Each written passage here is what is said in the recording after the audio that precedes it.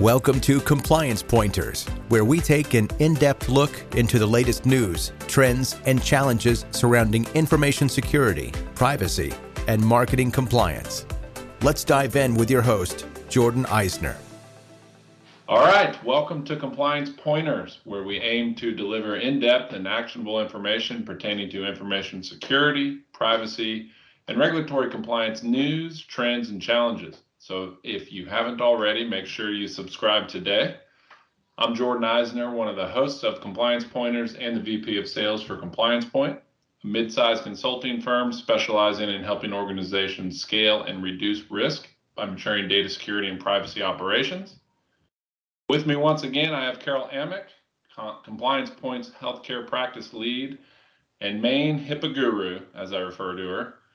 Carol, great to have you again. Thank you, Jordan. Great to be here. What's that? I said it's great to be here. Yeah. In this episode, we're discussing effective vendor cybersecurity management, a topic equally loved by organizations and their vendors, from my experiences at least. So, Carol, before we dive in, can you explain to our audience how you know a little something about this? Well, I've been working, as you said, in healthcare for a long time, and one of the big things we've seen in healthcare is a large number of breaches of protected health information from business associates or vendors of companies. So the company itself didn't necessarily have the breach and release your information out into the wide web, but your partner did. So you shared your data with somebody who you're doing business with, and they have then done a breach. For example, in 2022, about 50% of the largest breaches were related to not the person who originally had the data, but someone they shared the data with for healthcare. So it's a very big risk to companies and organizations who are providing data to their vendors, business associates, partners. The liability often resides with the organization that originally got the data. So you need to know who is protecting your data and where it's going. Yeah. Did you say what percentage? So in healthcare, I was looking at 2022 because I had that as a lot of, and 52% of the largest data breaches, would be those over 500,000 records. 52% of those were not from the healthcare organization that originally collected the data that had your PHI, but from someone they shared the data with. For example, mailing companies, collection agencies, people that read the scans from your x-rays, your MRIs, a lot of different vendors who leaked the data onto the internet or out to bad actors after it was shared by the original developer of the data. Right. So it's a sample set. It's not the entire question, but about half of them. Yeah. Okay. Yeah. So, it definitely, you're definitely at risk when you share data downstream, so to speak. Yep. Okay. Well, we'll get into the Q&A. Let's start with a softball. Why is it important to know what security procedures your vendors have in place beyond what you just talked about, right? With breach, right? And knowing if they're going to, be a secure operation to share data with. What about just the process of understanding policies and procedures? Why is that also important? If you're sharing your data out with a third party, you probably have some legal commitments at some point to protect it. So you need to understand what's happening to it and whether it's secure before you let it go, just to protect yourself from that legal point of view. Mm-hmm. Failure to do that is going to open you up not only to regulatory actions from state agencies, federal agencies, but we're seeing a large increase in class action lawsuits. For example, one of the things we've been working on at Compliance Point relating to healthcare is how do we respond to class action lawsuits surrounding the release of protected health information from website trackers. So you have a tracker on your website and it's releasing data to Facebook or to Google. That actually is potentially a breach of your protected health information. So you now have class action lawsuits. So there's a huge risk. So you need to have a really good understanding before you share your data that it's protected. But finding out afterwards that it's not is probably going to be cost prohibitive. Yeah. Okay. Good answer. And for our listeners, if you're interested further in the HIPAA and the web traffic and the implications of that, we did do another podcast on that. It was Carol and myself, and you can listen to that one for a deeper dive into that. So let's talk about some of the common strategies for evaluating vendor security. And why don't you, Carol, then give some color on each, although it's probably going to be self-explanatory. But more importantly, I'd say the pros and cons, right? Okay. So for starters, there's agreeing to security requirements up front in contracts with vendors. Important? Yes, no? I'm thinking probably yes. What are the I pros would say and cons? yes. I mean, you definitely want to have your contract say that you expect the vendor to do the right thing. You definitely want to. And if you are, for example, if you're a healthcare organization, you want to make sure your vendor is agreeing with HIPAA. If you are a partner of a healthcare organization and you are sharing your data downstream, they're still required to agree with HIPAA. The same kind of thing if you're required to comply with the, various other state and federal regulations. It's not only what you do when you sign your agreement, but what your people you share it with. So you want to be sure you've done that. I think that's the bare minimum. Failure to do that just would, I think any lawyer would be able to bust through any defense right away if you didn't have a contract at the bare minimum. Yeah. And so what would a con be? It slows down the process of bringing on Well, board. the con is there's no con necessarily to that. The con is where you think that's enough. The con is when you say, okay, well, I've got a contract. They're going to do the right thing. I'm off the hook, because the truth is you're not off the hook just because you got a contract. You really need to do a little more than just get the contract. Okay. That might be a good segue into the next one then. Beyond contracting, a company might, or an organization might, conduct a review of its vendors' policies and procedures. So we've captured it in the contract, going to abide by HIPAA or other cybersecurity metrics, but this is going a little step further, right? Okay, now send us your policy, send us your procedures, or some sort of vendor security, review process. Is that a good added step? Is that enough? What's your take on that? So I think I see this a lot. I see companies do this a lot, and it's a good first step. It does give you an understanding of what an organization has committed to do internally, what they're saying they're going to do. It shows you if they have a framework. For example, did they base their policy and procedures on things like NIST or ISO or other generally accepted security frameworks? So it gives you a very good framework coming into that. It gives you an idea of where they are. You do want to, on the con side, you've got to make sure those are somehow implemented, and you want to be sure that they're really the policy and procedures they're using. And I'll give you an example. I got a set of policy and procedures from a company one time to evaluate for security, and I start reading them, and it's got a whole section on the loading dock. Now, I happen to know that this company did not have any physical equipment that would ever require a loading dock. And as I kept reading, it became very apparent that this was a set of policy and procedures they bought off the internet somewhere and never even customized for their company. It was just, look, we've got security policy and procedures now. So you want to look for red flags like that when you're looking through them as a con, to make sure that this is really what they're doing, not something they're giving you so they'll get the business. Right. So I guess you have to ask yourself, are we comfortable just contracting and having them, test that they're doing these things and that's enough? Do we want to take a step further and look at the policies, look at the procedures? And if we do so, are we going to do something about it if they don't match up, right? I mean, that's sort of what you're getting into with that. Mm-hmm. You are kind of getting into that. You're going to have to, I feel like if you're just relying on policies and procedures, you're somehow going to have to figure out, how does the company confirm they're implemented? You're going to have to get a good feeling about the maturity of the organization in terms of those policy and procedures and whether they reflect reality. I mean, are they dependent on key people that maybe aren't there anymore? Do they say insert company name here? That would be a red flag. Right. And what repercussions are the vendor potentially going to face, right? Are you going to cut them off as a vendor? Are you going to make them update those things? And maybe I'm putting the cart before the horse. I think that under assessments, but I haven't seen a lot of repercussions from this. That would be something somebody would have to think about. I think generally what I see the policy and procedure review done is very early on in the procurement process. And so it may be that if they don't have good policy and procedures, some vendors just get tossed out early on the procurement process. I think at that point it is a good first step maybe to get going. I'm not sure that, particularly depending on what your kind of data you're sharing, how much data you're sharing, et cetera, that for most good cybersecurity evaluations, that's going to be enough. You're going to have to go on to another step.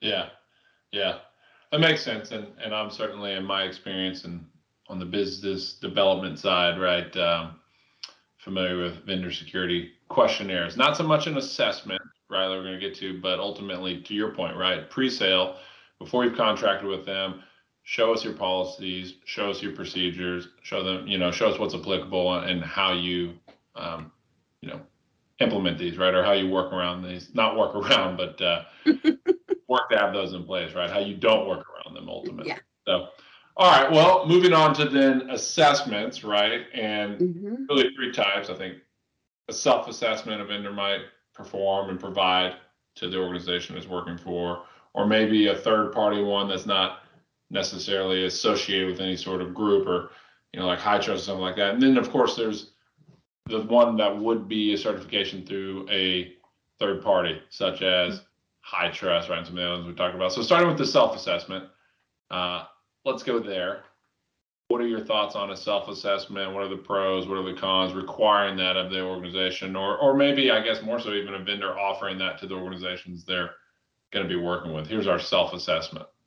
So this is one you see a lot, where people will send to a vendor a questionnaire and say, fill this out and tell us what we're doing. And based on that, we'll evaluate whether you can continue to be our partner and work with us. It has some pros. It's generally, from the point of view of the procuring company, it's quicker. You're just sending this thing out and getting it back. You go through it, you look for any problems, you move on. Most of the people getting them hate them because they're a lot of work to fill out. They're a couple of hundred pages and a couple hundred questions usually, and it gets long. The other side of this is, and I'm going to, I tell this story a lot, but we had a company that was going to try to get a certification, and they did a self-assessment just like this on their own. And I'm convinced that what they really did was just looked at the questionnaire and said, oh yeah, we have to do that. And so I think that's what you sometimes get, is the person filling out the questionnaire looks at that and goes, oh, of course we do that. That's something everybody does, and just clicks yes. We're in good shape, without actually verifying that the control is actually being in place, that it's really being done. Or even in the worst case scenario, clicks yes on the theory that if we get this business, we'll make enough money to implement that and we'll be okay.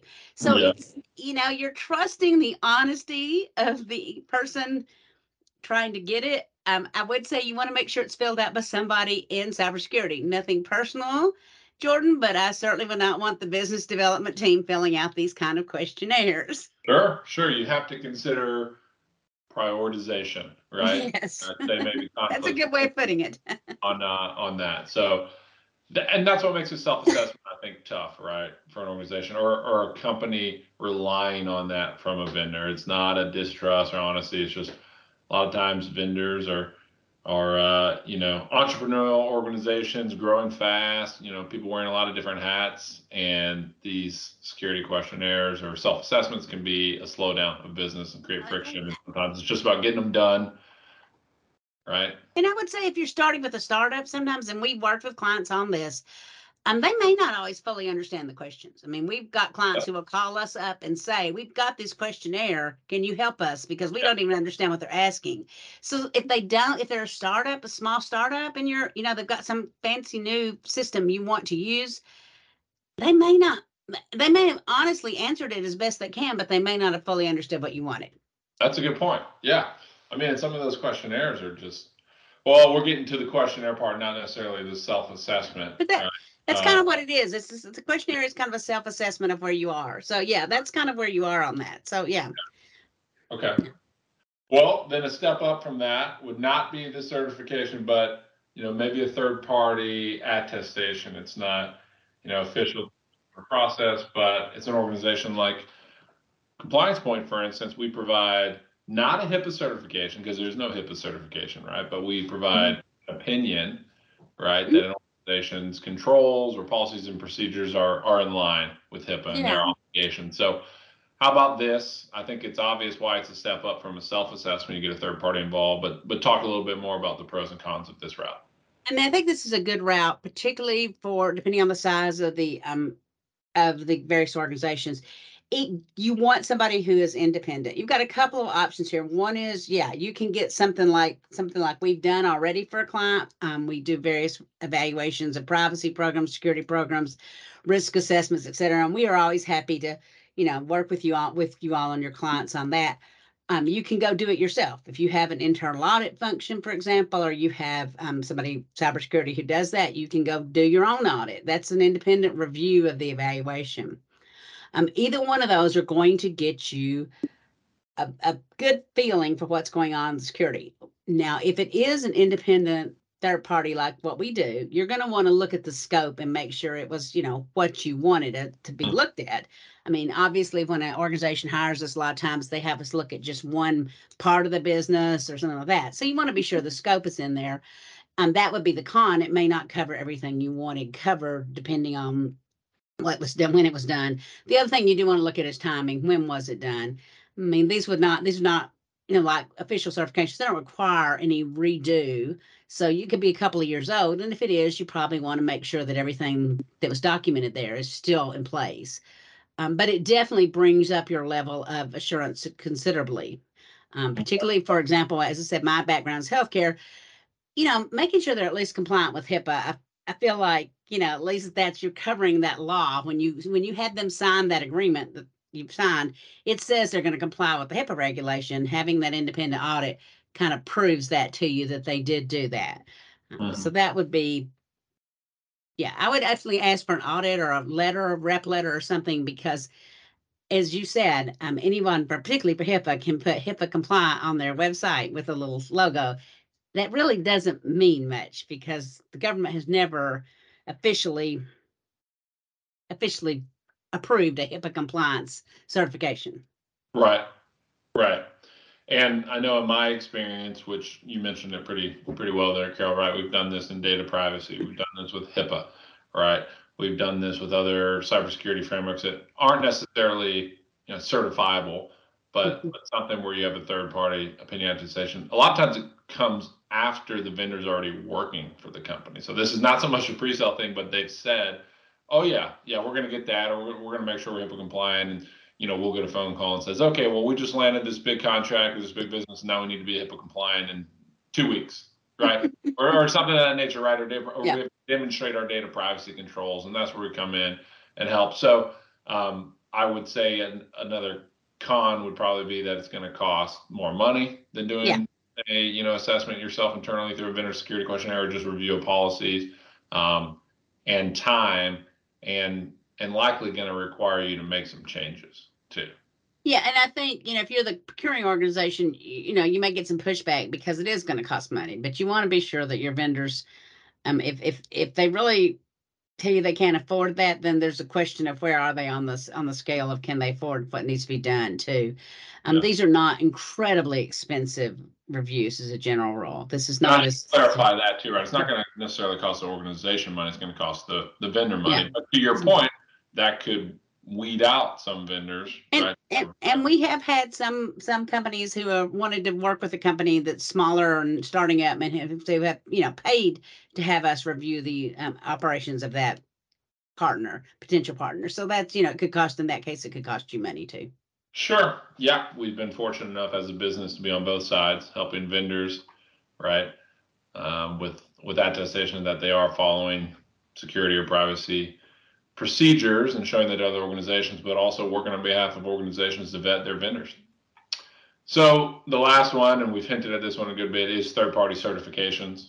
This is where, just to reiterate, I'm talking about HITRUST, I'm talking about ISO 27001.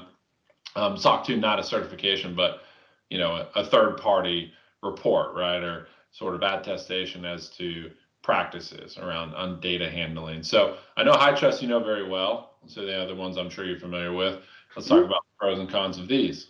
So these are based on, all of these, even SOC 2, are based on some guidance and regulations put out by a governing body. So you've got some very robust standards around what needs to go on in there. So that gives you that assurance that you're looking at the controls and the risks that are out there right now.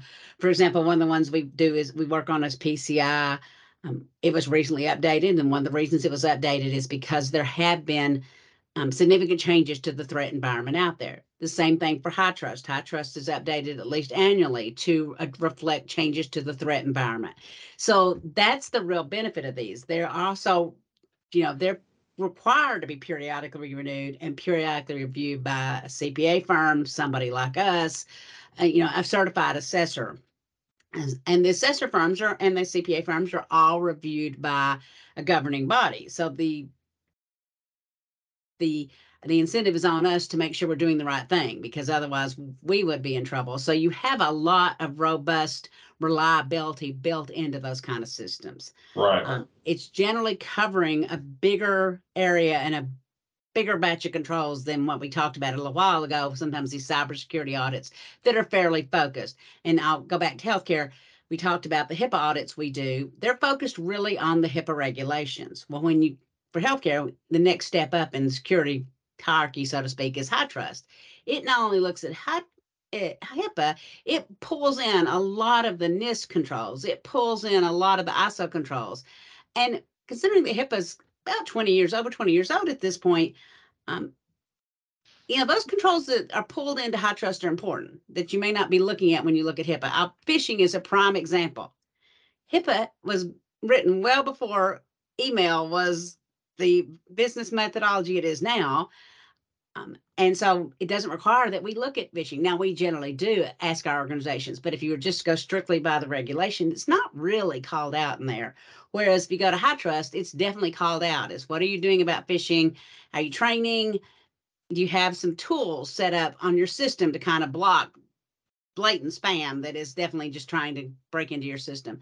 So there's a lot more robustness. The other thing is, from the point of view of you as an organization, you can look at that report and get some reliance much easier than spending a long time reading through questionnaires, trying to decide if they really answer those questions right, understand what they might be saying. You've got a little more reliability. Once again, it can go a lot faster. Some of the organizations like HITRUST actually even do a report distribution system to send it to you directly, cutting out some of the back and forth. So, there's some real pros to it. Now, the con? Right.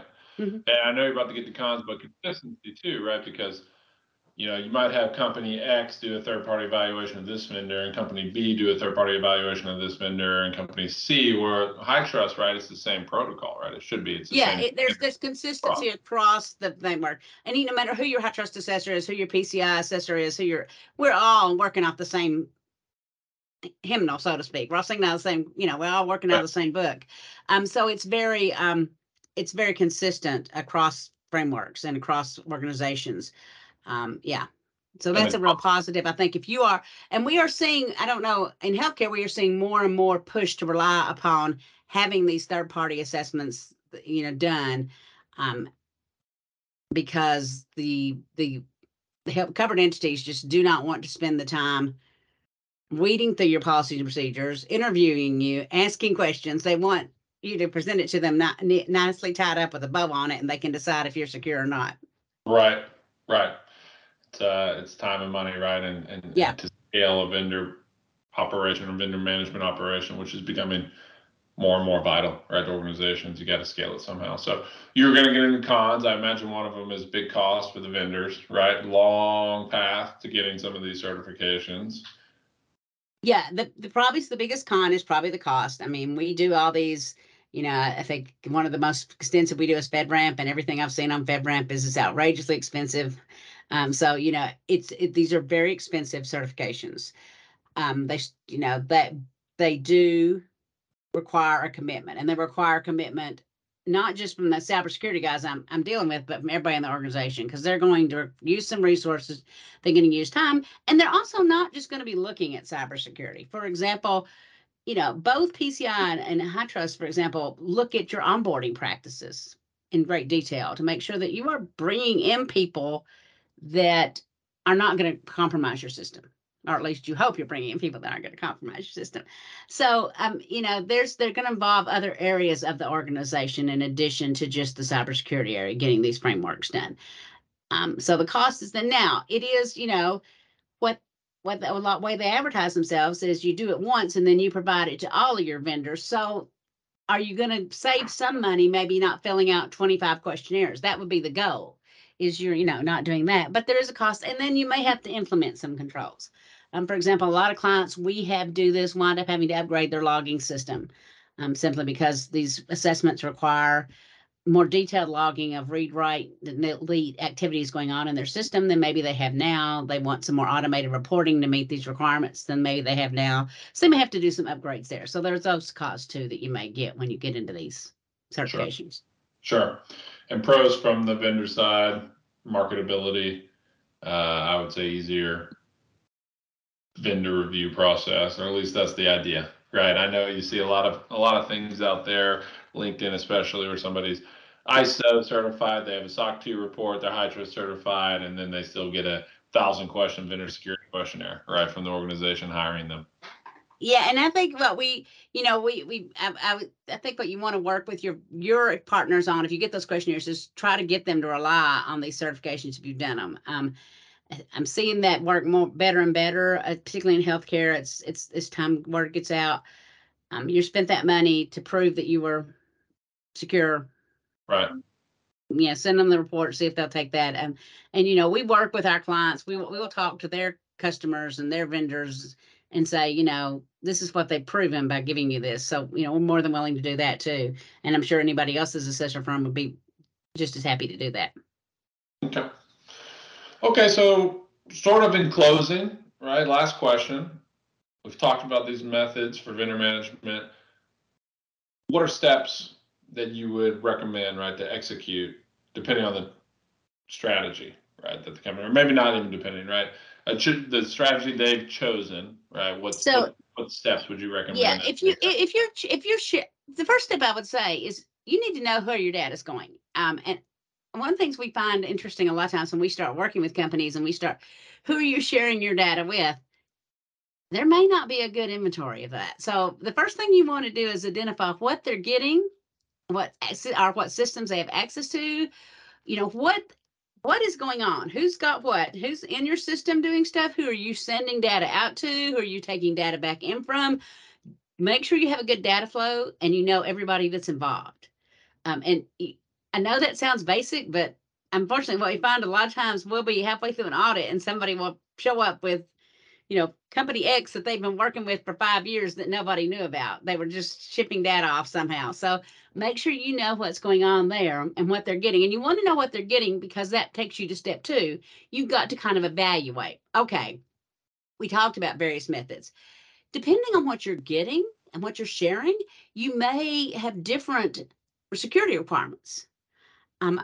So if the organization is the mailing vendor I talked about earlier, and they're just getting name and addresses and they're doing generic marketing mailing for you, do you need the same level of security you might need with a population health management company in healthcare that's getting my name, my address, my insurance information, all my medical conditions?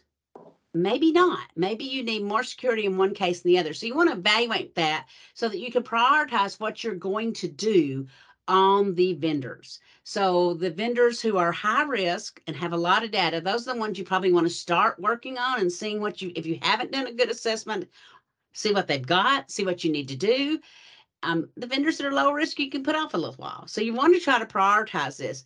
The other thing is you've got to repeat this. I can't tell you how many times I've seen people who had great security and a key person turned over and left.